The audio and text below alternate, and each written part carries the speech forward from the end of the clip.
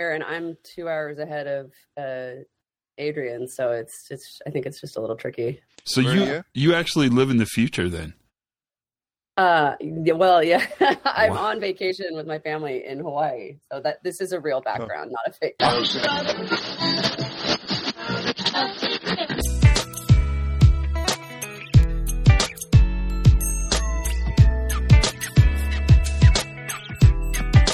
Hey everybody, Todd Conklin, Pre-Accident Investigation Podcast. How are you? Hey. I hope you're doing good. I got to talk quick because this podcast is long.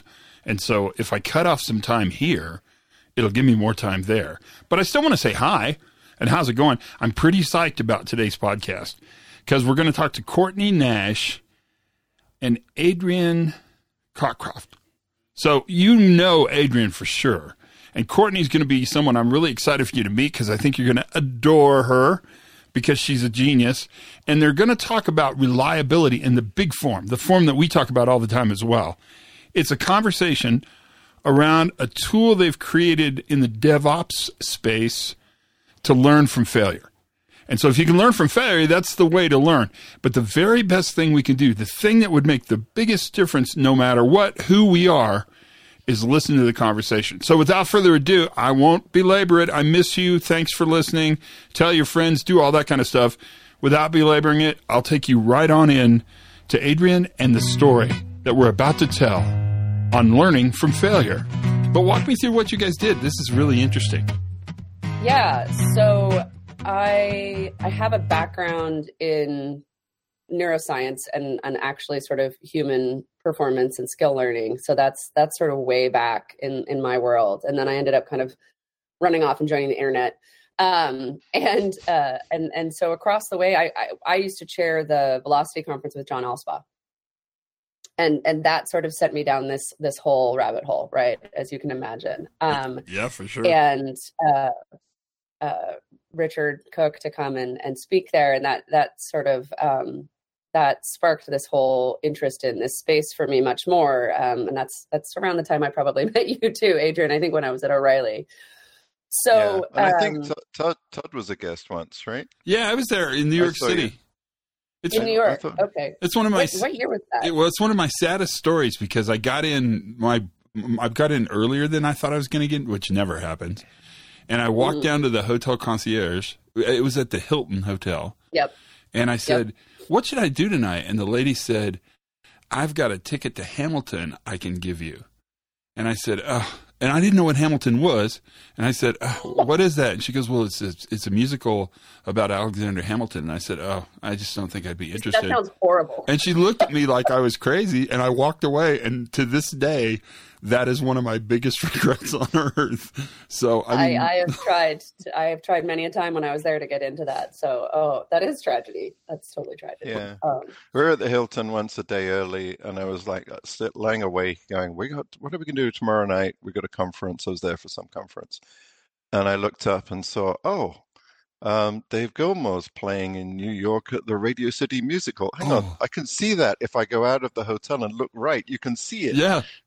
And so I didn't even wake up my wife to say, should I buy tickets? I just bought tickets because you're smart. And we saw the whenever it was, that would have been the tour they did. It was the same tour where they went to Pompeii and did the whole show. It was the same show they did at Pompeii, but they did it. And they were at the Madison Square Gardens for a week, but they did a day or two at the Radio City. Oh, that's Musical. So cool! It's this beautiful building. It's one of the best things, but it's like, random. Yeah, where are we? But that's the cool thing, and that's kind of that's the cool part of that Velocity. But I have no idea when I was there, but they're great conferences. I mean, they're amazing conferences. It was really something else. And so I wandered the wilds of a few startups after that, but I had known the CEO of Verica, Casey, for quite a while, also through O'Reilly and all of the Chaos Community days, and that I'd gone to a couple of those.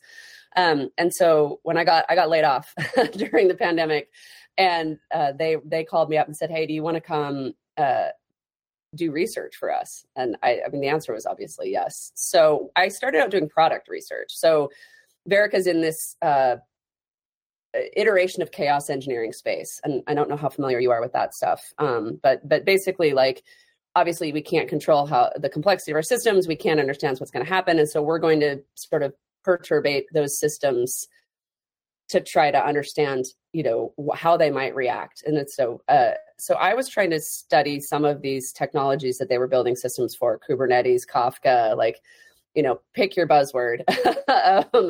And I started looking around at incident reports because I was looking for other places that this information existed outside of marketing and all these other things. And I started building this up from other existing resources. And John sent me a bunch of stuff he was sitting on that he'd scraped from various places. And then I looked around and I had about 2,000 of these. And I started telling people what we were doing, and everyone kept saying, we need that. We want this. Like, we should have this, this way of sort of sharing public incidents reports for internet use, right? So we haven't had, that doesn't exist really until this sort of happened. And so that's what the Void, the Vertica Open Incident Database, right, is, this collection of reports that other people have written. We're not going off and talking to people, right? We're collecting things that others. So it's interesting because it's not everything, right? And it's only the companies and the people that choose to do this. But it's still been kind of amazing what we've been able to find. And the goal was really to just try to elevate everyone's understanding of this and change the conversation in the industry, right? So we have all the things about in software, right? We have blame, we have shame, we have 5 whys, we have root cause, we have like all the things, right? And because the internet is the world now, all our systems, we rely on this. Yeah. And so certain things are becoming safety critical that we didn't even think of as such, right? So when WhatsApp goes down, entire countries can't communicate because, for lack of anything better, they built ad hoc infrastructure, right, on top of these things. So we really wanted to change that conversation, and we were able to find a bunch of really interesting data from these. So some of these reports are nothing; they're just a quick little thing. This happened, we resolved it, it's gone. Some of them are super in-depth, like post-mortem reports, those kinds of things, and everything in between. We have media articles and tweets and everything possible, because we kind of want to take a holistic look at this. And the first thing that I wanted to do was chase some myths that a lot of us talk about, right? Things that John talks about or other people have talked about, right? Like, why should you or shouldn't you do root cause analysis? Why are things like the duration of an incident or the reported severity not telling you anything terribly meaningful, right, about your systems? And we have a set of metrics, for better or for worse, that have come from a series of research. Are you familiar with the DORA stuff at all? I mean, this is very niche-y in the tech industry. Yeah, no, not so much from my end. Yeah. The DevOps Research Association. Yeah. There's a book called Accelerate. It's Nicole Forsgren's the statistician, puts it together, and there's a whole group of people. And Gene Kim was sort of drove a lot of the publishing of that. So it's a summary of sort of software productivity metrics. But one of the metrics they have in there is basically, are you keeping your systems up? So they I mean, and to their credit, they did a huge service to the industry in terms of focusing on things that development teams can do to improve their velocity, their all kinds of things. And so there's I don't ever want people to think that I'm, sort of poo-pooing this, because it was one of the first large-scale research projects to focus on how software teams work and how they could potentially work better, right? But they sort of picked this one metric along the way that no one had spent a lot of time thinking about whether it was a good metric. So it's mean time to recover, okay? And so that's from the point that somebody supposedly notices something. So your system monitoring, services get weird, right? Or there's not like a horn that goes off. There's some of these are very obvious. Some of these are very subtle. But at some point someone says, we've got a problem. And at some point, theoretically, you do a bunch of work and it's fixed. Right. And so people have used that, and then they take the average of those incidents, those durations of those incidents over time. So this mean time to resolve, MTTR, is one of the key metrics that comes out of that research that says it's related to these other metrics. How frequently do you deploy, some other things like that they say indicate that you're sort of a high performer, a high performing software organization. But the underlying data don't support averaging those kinds of things, right? And incidents are a mess. Right. Yeah. as any kinds of incidents are a mess, right? Even outside of the software domain. But we finally had enough of these data in one place that we could kind of look at what the distribution of those data look like. And so some of this was just stats 101 stuff. So right. if you have a nice normal curve, right, then you can take the mean of that, and then you can say all these things about those data. If you don't have a nice normal curve, if your data are skewed, then taking the mean of it really is problematic, because right. you're not actually getting a picture, right? And that's what software incidents look like across every single company that we have in there. They're mostly resolved within a short period of time. I'm doing my left. This is your left, right? It looks good. To do the mirror. They're mostly resolved within a short period of time, like within an hour or two, right? Oh no. You go back and you look, you're like, did we push something? Oh, did things get weird right after we pushed a new, deploy? Oh, okay. Well, we'll revert that. Things go back to normal again. So there's a lot of really simple things that we can do. So most things get resolved really quickly. And then there's this long tail of who knows what, right? And so we had enough data to show that you can't reliably take the mean of those and say that it has anything to do with how well your team is doing at responding to incidents, how your systems are, any of that kind of a thing. And because we really want people to get past these shallow right. metrics, as John refers to them, right? And we were even able to show that the reported duration and the reported severity of these things have no relationship to each other. You can have long bad ones, short bad ones, right. long, one developer is working on it, or sometimes people forget to hit end.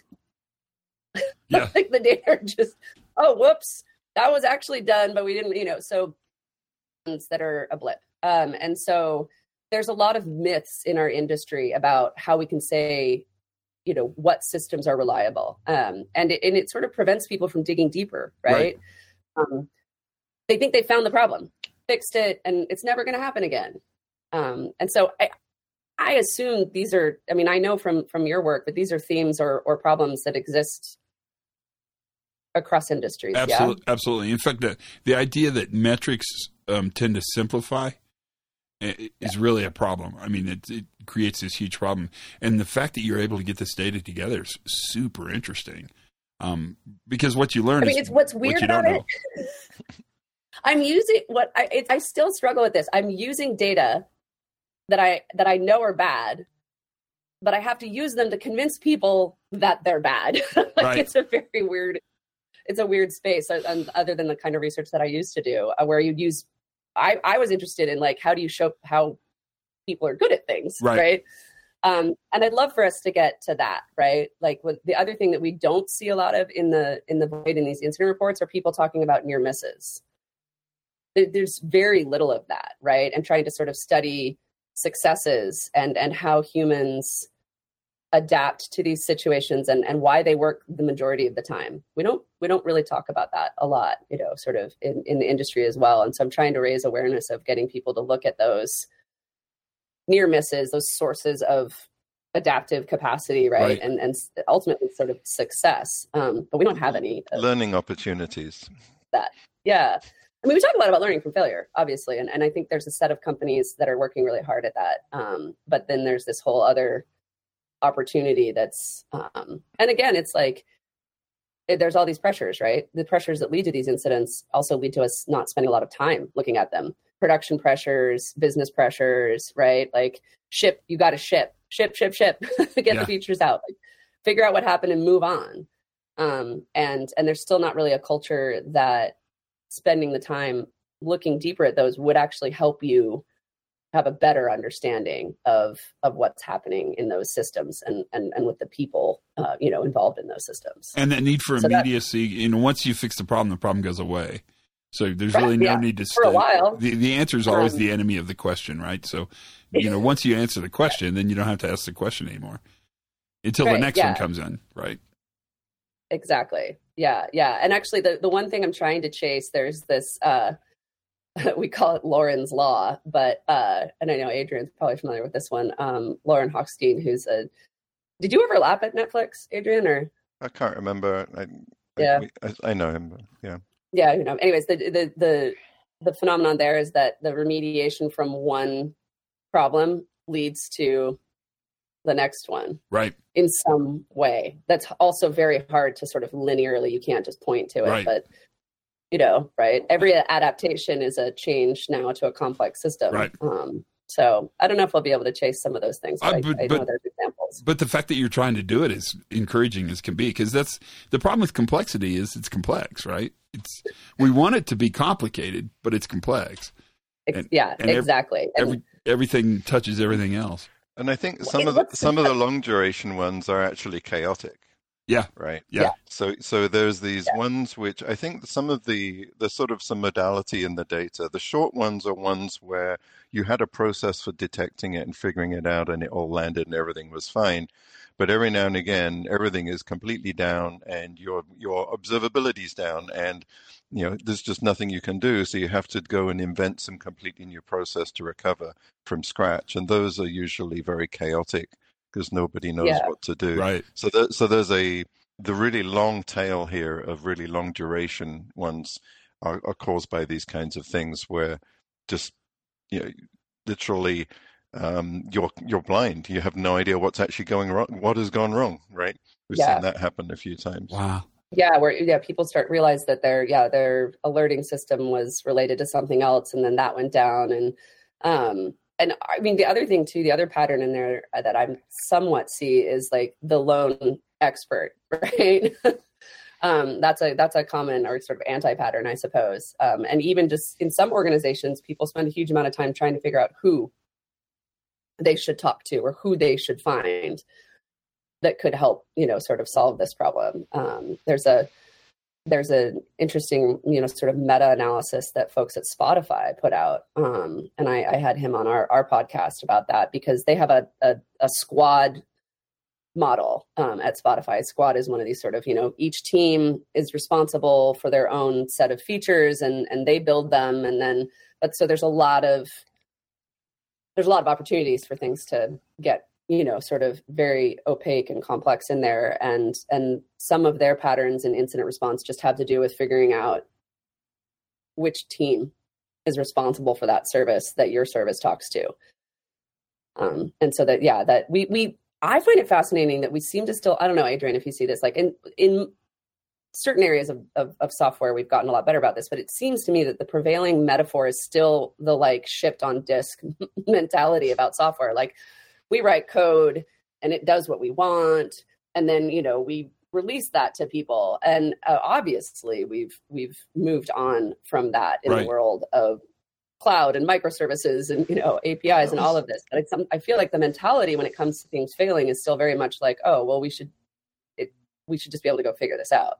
Yeah, it's sort of there's sort of several approaches to DevOps. One of them is that we automate a lot of the operation stuff, so that basically operators learn to develop ways to build their own automation. The other approach, and this was sort of coming at it when I was at Netflix, was we taught the developers to operate and said, you're on call, you're running stuff, and we built some systems of figuring out which piece had broken and calling that developer. So you were just always on call. If your code could take the site down or have some customer visible impact, then you knew that and you were on call. And that was just the model we built. And that caused, but most people didn't seem to copy that, mostly because people don't like being on call. Yeah, I was going to say, because it's horrific. Yeah. Yeah. It is, but it turns out if you put people on call, they get really good at writing reliable code that doesn't go wrong, and then they wrote code that says, well, if something went wrong, my code is going to tell you who broke, who else broke, so you don't call me.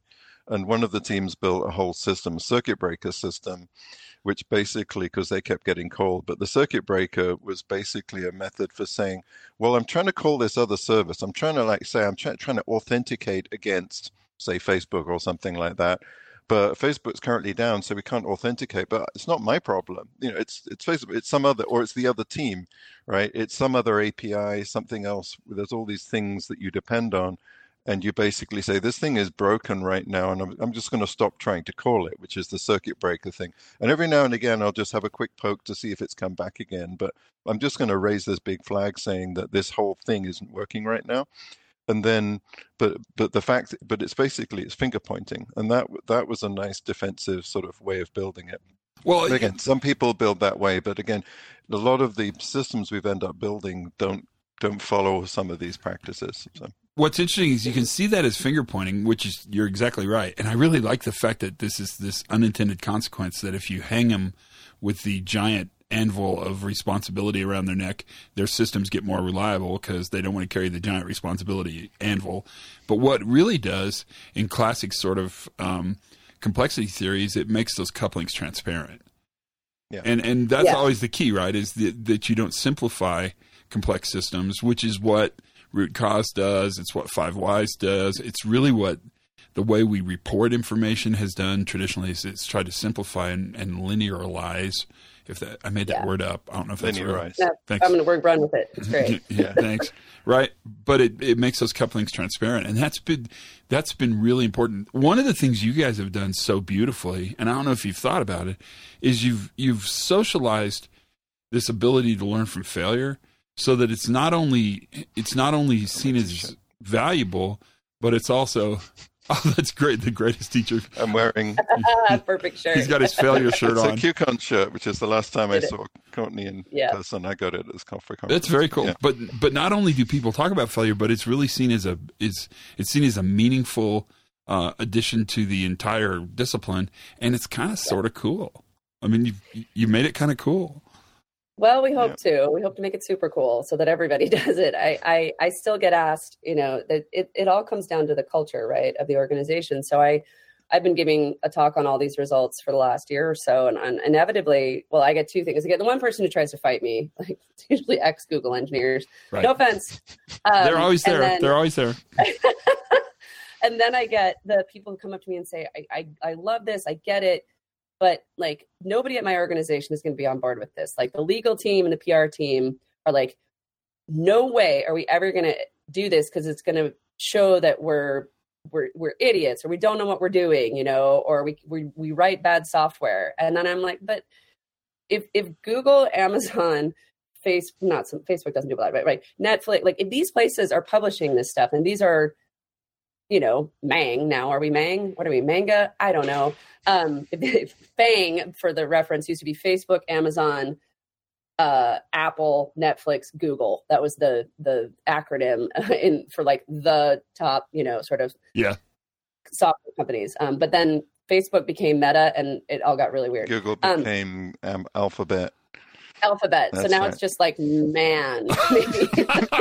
I don't know. But it's a really long A, man. Just But if these places are publishing these and they're regarded as the scions of our industry, then honestly, why can't I'm seeing big changes at places like IBM and how they're doing this, right? So like if they're doing it, you can't possibly look a fool. Yeah, no, and I agree, and it's making such a huge difference. How important is it to unlearn before we learn? How important is it to bust the myth? See, I'm saying all these really difficult things. Myths. To bust. What's the plural of myth? Difficult podcast words. Yeah. But how you need some more Christmas cheer. Obviously. I do need more Christmas cheer. Yeah. How important is it to bust the myth in order to learn the new things? Because this is a really interesting question to me, I think. Do we have to unlearn before we learn? We do. And honestly, why I got so excited about this is for better or for worse, our industry is a very metric and data driven one, right? And everything is optimized based on numbers. And so every single incredibly smart person could come into this environment. John Allspaw, David Woods, Richard Cook, Nicole Forrest, like all these people could come in and tell you, do things this way or don't do this is good, this is bad. But unless you show up with data, it just doesn't convince this group of people. And so I've noticed this, like if I were to go give a talk about like why you shouldn't do root cause analysis, and I still don't have the data on that, but I hope we get there, but why MTTR isn't good and why these shallow data, and people be like, yeah, that's cool.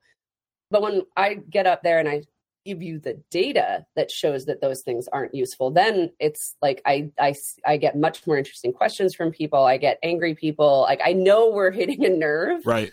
And so that we unfortunately tend to only unlearn by data in the software world. And that just is what it is. But that's also then such a powerful tool if you can go get those data. But you're shaking some pretty big paradigms, right? I mean, these are and the funny thing is that we went into root cause analysis without much data. It just seemed like a good idea. Everyone sort of saw it on the surface and said, this has to be the answer. Right. Yeah. But figure out what happened. It's costing us lots to get out of that mindset, which that part's difficult.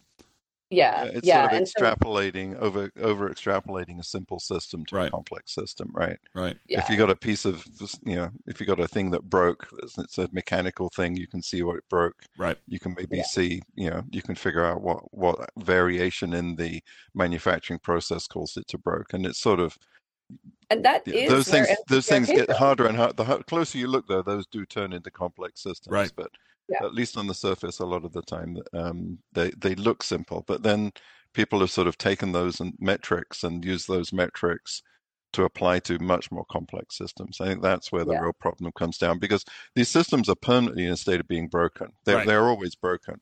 They're always degraded. And they're always running in some degraded state, and then they are successfully doing whatever the business thing is. So there's always some incident going on. And we always had the Netflix thing when I was there, we had two levels of severity. It was like, do you need to fix it now? And can it wait for later? Right. And if you need to fix it now, we would call you, get you on a phone call and create an incident, a live incident. If it could be fixed later, we sent you an email and followed up and made sure you did something about it later, right?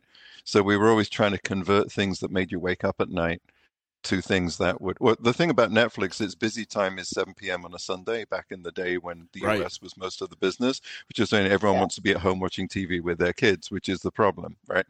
So instead of watching TV with your kids, you're actually trying to fix Netflix so that you can watch it with your kids. So and we were growing so fast, we had a world record, spike in traffic every Sunday evening, which if we weren't ready for it would take the site out, right? So that's kind of that's one of the characteristics of these software systems, is that some of them are growing very fast.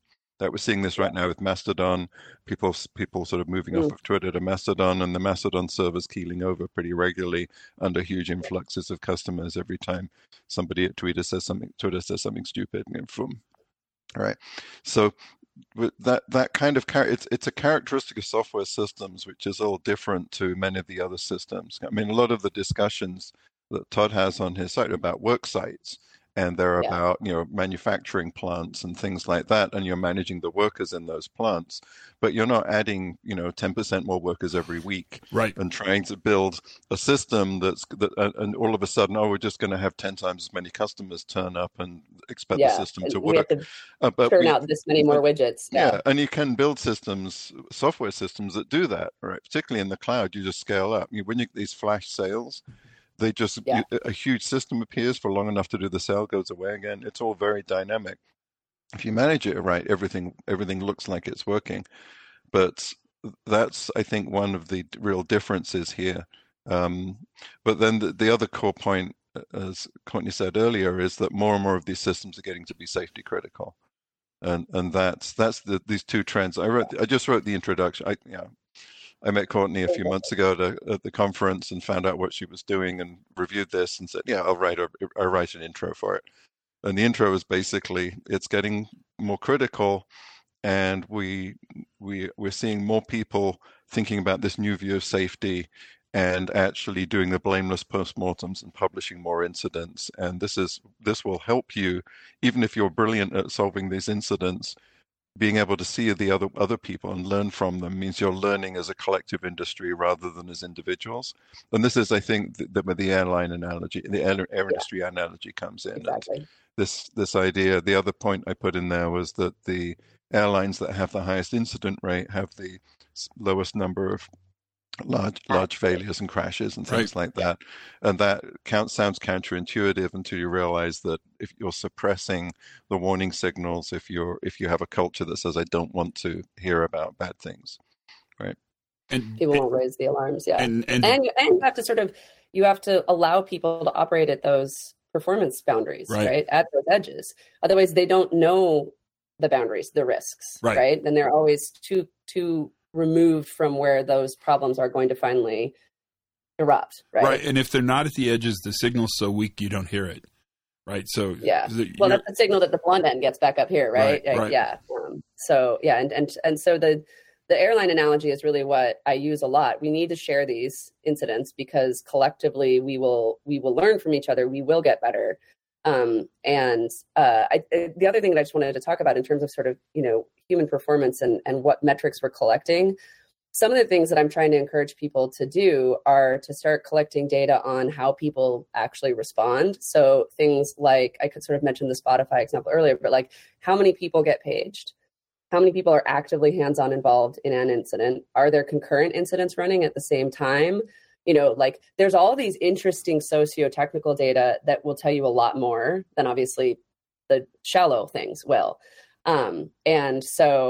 There's tools even coming out now that are going to allow you to do some of that. There's a company called Jelly that was started by Nora Jones, who was also at Netflix. Right. And they sort of can help you see that, right? You can see which Slack channels, which people, they sort of help you, they build timelines for you, and help you then go back and do the analysis and look at those kinds of things. So I think it's really fascinating. There's a couple of companies that are starting to develop sort of tooling in that space, which is a really positive sign. Yeah. I think, in my opinion, which is, I don't know if there is there must be equivalents of that in other industries. I don't know if they're good tooling or bad tooling necessarily. For sort of safety and incidents. Right? Yeah, there's probably some people working predictive failure for some mechanical, chemical systems, things like that. Yeah, the whole process safety side of that looks at it. Although generally, I'm really excited by what you're saying because we've tended to look at the response to the event as a different category, as not a part of a way to understand the event. But in fact, it's a beautiful way. Right? Yeah, it's a beautiful way to understand the event. Yeah. And the other theme that I just try to hammer home is how much people are critical to these systems. Adrian mentioned we also have a very strong focus on automation, mostly for good, but not always. And the notion that, well, first of all, you have to have people to manage the automation. Right. The automation doesn't manage itself, ironically. But people, you even said this, Adrian, like if you manage that well, then it will go well. But it's like the people are still doing that, right? The people are still managing. They're still noticing when things are going wrong. There are these pockets of adaptive capacity. And if you're not studying that as a part of your incidents, then you're definitely missing the whole picture. There's a jokey phrase that says, to fail is human, to fail and deploy it globally is DevOps. To automatically deploy it, right? So I just do one thing on one machine, but you can, with all this automation, you can simultaneously take out everything at once in one go, right? So that's kind of one of those problems. Yeah. And so you have to think about, okay, what's my, do I have a contingency? Like before you do everything, can I revert it? All these kinds of things. So the automation needs to be thought through to be a bit more reversible.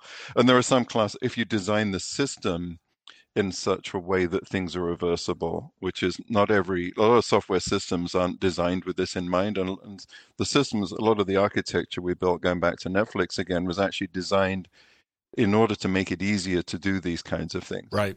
And a lot of the chaos engineering stuff that Netflix does is so advanced because the the architecture was built to be chaos engineered in the first place, whereas you can't add chaos engineering, you can't add a lot of this sort of failure injection to systems that are out there because they just keel over. Right. Whereas the system, we built the system with the assumption that, in this environment, so it grew up in an environment where all of this testing was happening. And so if you tried anything that didn't fit, it wouldn't, get kicked out. You have to try again. So it sort of conditioned a lot of reliable code being written. And some of those ideas are being taken off to other places. There was a good blog post from Capital One recently on, lots of credit card banking automation. They really adopted a lot of the sort of Netflix mindset, and they're doing chaos engineering, and they survive the outage of a zone or a region on the cloud, things like that. A zone's like an entire data center, right? And a region is a sort of a regional data center cluster. And they've figured out how to. I know they have run exercises where they just take down their East Coast operation, run on the West Coast without anybody knowing that this was happening, right? Those kinds of things are what you can do, but you have to set out to do it and work on it, and it's hard work. And that way, it sort of goes back to the idea that you get the failure you want, not the failure you get, right? I mean, and you get it at a time when everybody's like awake and and ready for it, and you're not just about to deploy something or announce your quarterly numbers or whatever, right? All those bad times, right? So you're getting. I mean, it's just testing. Like, how do you know the thing's going to work? You've got this theory that it should be able to survive a certain type of failure mode, but until you've actually introduced that failure mode to show that it survives it, you can't really be confident that you've done that. And that's effectively what this is all about. You're trying to introduce the errors that you think you've guarded against to show that you have actually done it. But then what the void will do, there's a bunch more incidents. We hadn't thought of this. What happened? There was one case where somebody forgot to renew their domain name. Yep. It was a SaaS provider. Like, the whole company was offline. It turns out all of their product was on that domain name.